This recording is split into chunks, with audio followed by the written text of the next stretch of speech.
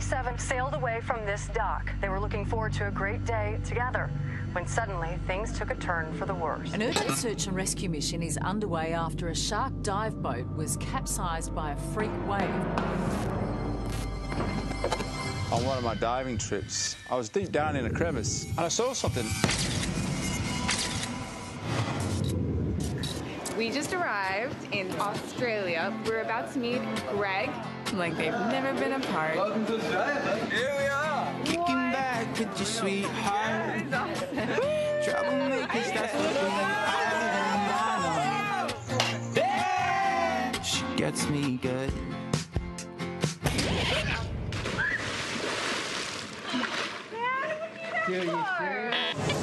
Tomorrow, that's gonna be us right in there.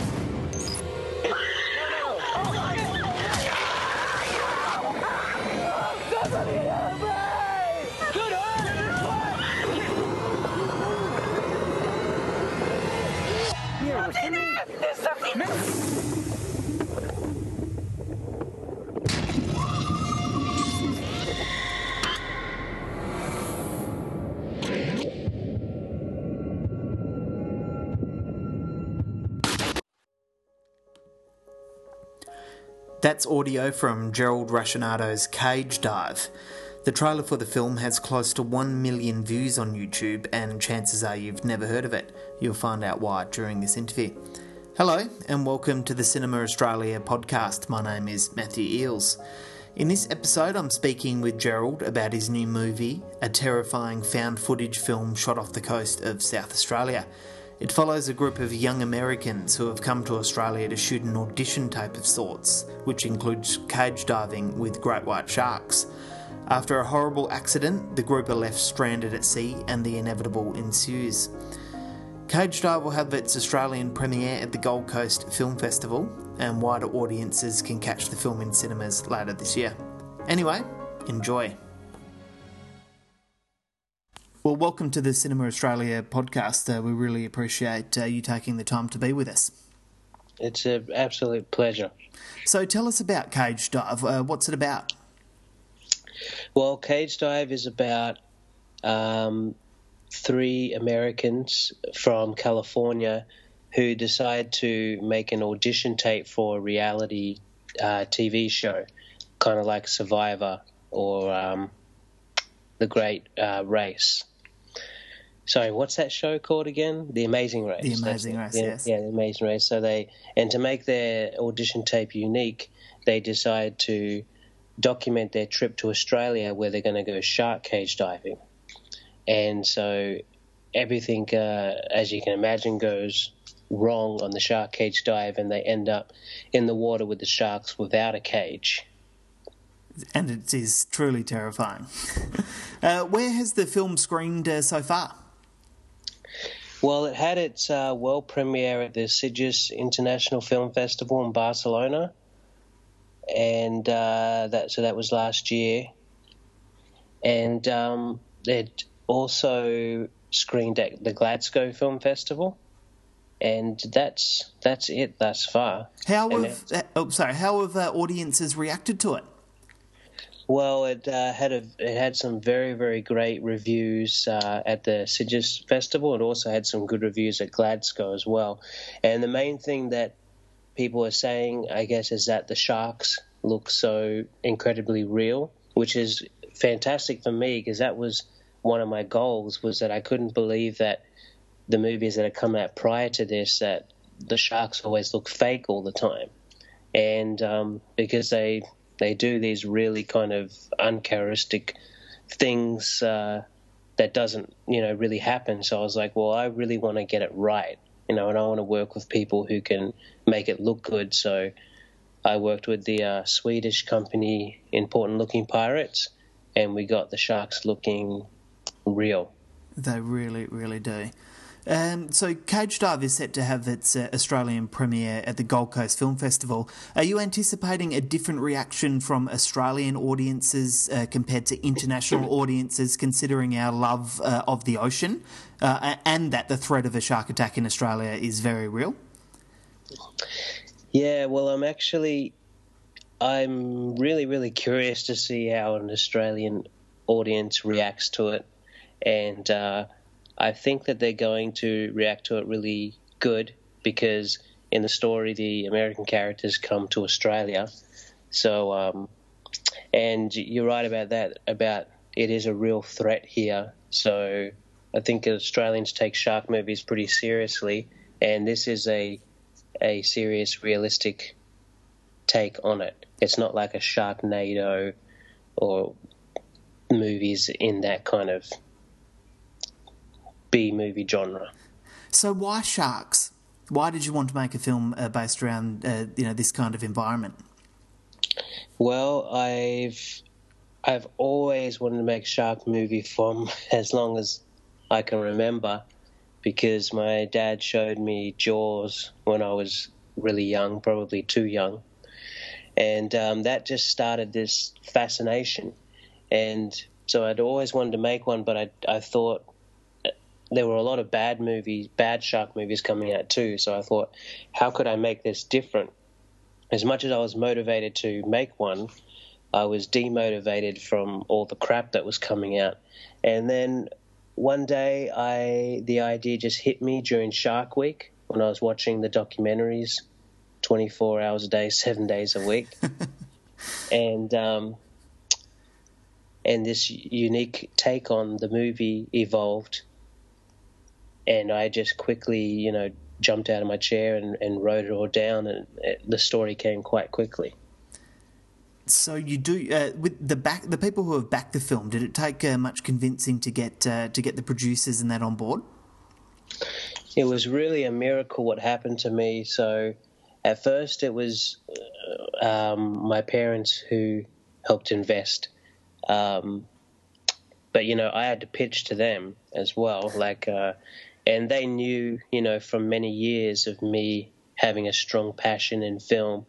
And then when I pitched them the idea, did a PowerPoint presentation to them, and it just made sense to them. So they gave me a bit of money to start doing it. And then I went location scouting, and I met this person named Paul Adams, who was taking me out on a yacht for 2 days to look at locations in Hervey Bay. And he just heard about the movie, and I thought at the time he was sounding very interested in the movie and said he wanted to invest. But later on he told me that it was more so me rather than the movie, just my passion and the fire in my eyes. He felt if anyone was going to do this, it was going to be me. So did you always intend to make a found footage film, or was there ever a time when you just wanted to make a movie based around this? Yeah, well, that was part of the spark of the idea, was that there hadn't been a found footage shark film before. So this has been 5 years in the making, and found footage was a little bit more new, 5 years ago than what it is now. It's a bit sad that a lot of people have overdone it and done really, really poor jobs. And then straight away when you hear kind of found footage, it leaves a bad taste in some people's mouths. But once they actually see this film, they realize, oh, this is actually taken a lot of care to be good and entertaining throughout the whole film. And so, yeah, that was the initial spark. I was like, what better way to make a shark movie and to do it differently than to do it in that found footage style, because you are put in the water with the sharks in the most realistic way. So what's a good found footage film to you? Yeah, well, this is well, I got to say, and maybe a lot of people don't agree with me, but when the first Paranormal Activity came out, if Paranormal Activity hadn't been made, perhaps this film wouldn't have been done the way that it was. So, because I was quite a good found footage movie is usually when an independent filmmaker does it. Yes. And then a studio gets a hold of it. But usually when a studio makes one from the outset, it loses its soul, and you can kind of tell that there's really actually an experienced cameraman holding a big camera with wires coming out, and there's an assistant holding the wires. It doesn't feel like it's one of the characters filming. Yes. So what about something like the Blair Witch Project? Is that what you mean by an independent found footage film? Something that is that good to you? Well, the Blair Witch Project was the very first one that came out in found footage, and I was pretty young when that came out, so I actually didn't see it when it first came out. I saw it years later, so my first experience was Paranormal Activity, and but Blair Witch Project did a really good thing in being genuine, making people feel that it's real and terrifying. But yeah, like I said, I didn't. It wasn't an influence because I hadn't seen it in the cinema or anything like that, like I did with Paranormal. Can you tell us about putting this cast of terrific actors together, because they are all very good in it? Yeah, so, well, I knew right away, once again from like seeing Paranormal Activity, that the cast is the most important thing in the movie, in a found footage movie. But in this one, in Cage Diver, was also the CGI as well. But now we're talking about the cast. So it was a big process, and I auditioned in New South Wales and in Queensland. I auditioned in Coolangatta and then flew to Sydney, and looking for these three people that were not only great individually, but they had a charisma when they were together. So I auditioned in groups, kind of like the way that the original Star Wars was auditioned. They had Harrison Ford and Carrie Fisher and Mark Hamill as a trio that worked together. And so I was splitting up people in groups of three and seeing which ones worked good, and eventually came up with the best fit. Wow. So they all obviously got along very well behind the scenes? Yeah.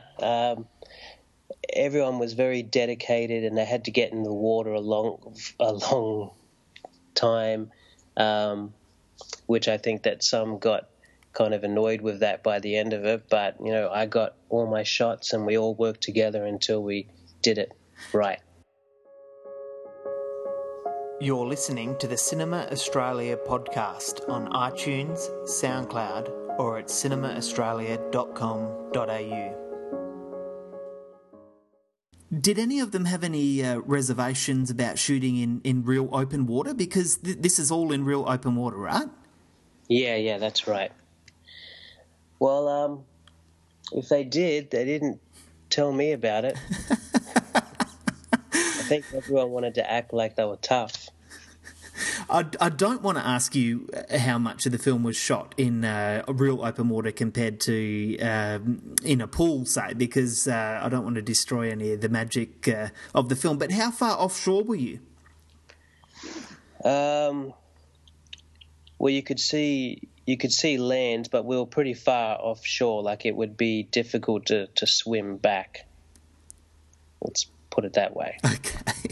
I read a story about a whale carcass bringing tiger sharks close to the shoot. Were there any close calls? Is that a true story? Did I read that correctly? Yeah, well, it's kind of funny. The day that we were going out to shoot the open water scenes in Hervey Bay, we were told that there were some dead whale carcasses that were bringing in real tiger sharks and great white sharks, and they'd been sighted in the area. We were told not to go in the water. And I put the cast aside because I'm an honest person and I want to let everyone know. And if something did happen, I would want it to be known that I let everybody know beforehand of the risks. So I pulled them aside and told them what I just said then, that there had been sharks sighted in the area, And, we had to shoot because I flew everybody in, but I still gave them the opportunity that if they didn't feel comfortable, we didn't have to. And all of them said, yes, let's do it. And fortunately, we didn't really encounter, there wasn't any problems. So, what kind of safety precautions did you take? We had a diver who was, going under the water during takes and keeping a lookout, as much as you can be protected without having a giant net around you. Yes. One of the film's great achievements is that it's very difficult to tell the difference between the practical effects and the digital shark effects. How much of the film was practical, the sharks in particular? Yeah, I'm really glad that came off the way it did, because I'm sure there are lots of directors that want to be able to achieve that say, hey, you won't be able to tell between the practical and the visual effects, and you always can. Like Deep Blue Sea is a great movie, but you can tell where the CGI is and where the practical effects are. So, sorry, can you repeat the question again? How much of it is? How much of the film is digital and how much is practical in terms of the sharks? Yeah, well, there's a really easy way of answering that, and that is that basically when they go shark cage diving and we're on the shark cage boat and we see sharks, that's real sharks. When they're inside the cage and filming, that's real sharks. And then basically when the wave hits and they swim out of the cage, all the rest is CGI. Wow. I would not believe that for a second. It truly does just look so real. Yeah, well, there's a featurette that's going to be coming out that shows some visual effects breakdowns. Wow, I can't wait to see it. You've said that above all your goal with Cage Dive was to recreate the magic you had experienced watching Spielberg and Lucas and Cameron in your youth. Can you elaborate on that a little more? Yeah, sure. Well, I've been really fortunate because my dad showed me, all those great movies. And, started off with the original Star Wars, Episode 4, 5, and 6, and Jaws, as I mentioned before, and Back to the Future, and Jurassic Park. And this movie I kind of consider like along the lines of Jurassic Park, as in that they didn't know how they were going to do the dinosaurs at first. They were going to do, stop animation, and then Spielberg saw them do a CGI test of a walking dinosaur, and then he knew that's how they had to do it. And that's kind of how I felt when I saw these guys in Sweden do the visual effects. I was like, wow, that's how you have to do it. I don't want to have a fake fin in the water. But yeah, so I would love to bring the magic back of, basically the 70s and 80s, those movies, Indiana Jones as well. So, if people love those type of movies and think, well, they don't make them like that anymore, my intention is to be making movies like that. Great. That's very welcome. Australians are very passionate about the ocean, and the media have a field day whenever there's a fatal shark attack in Australia.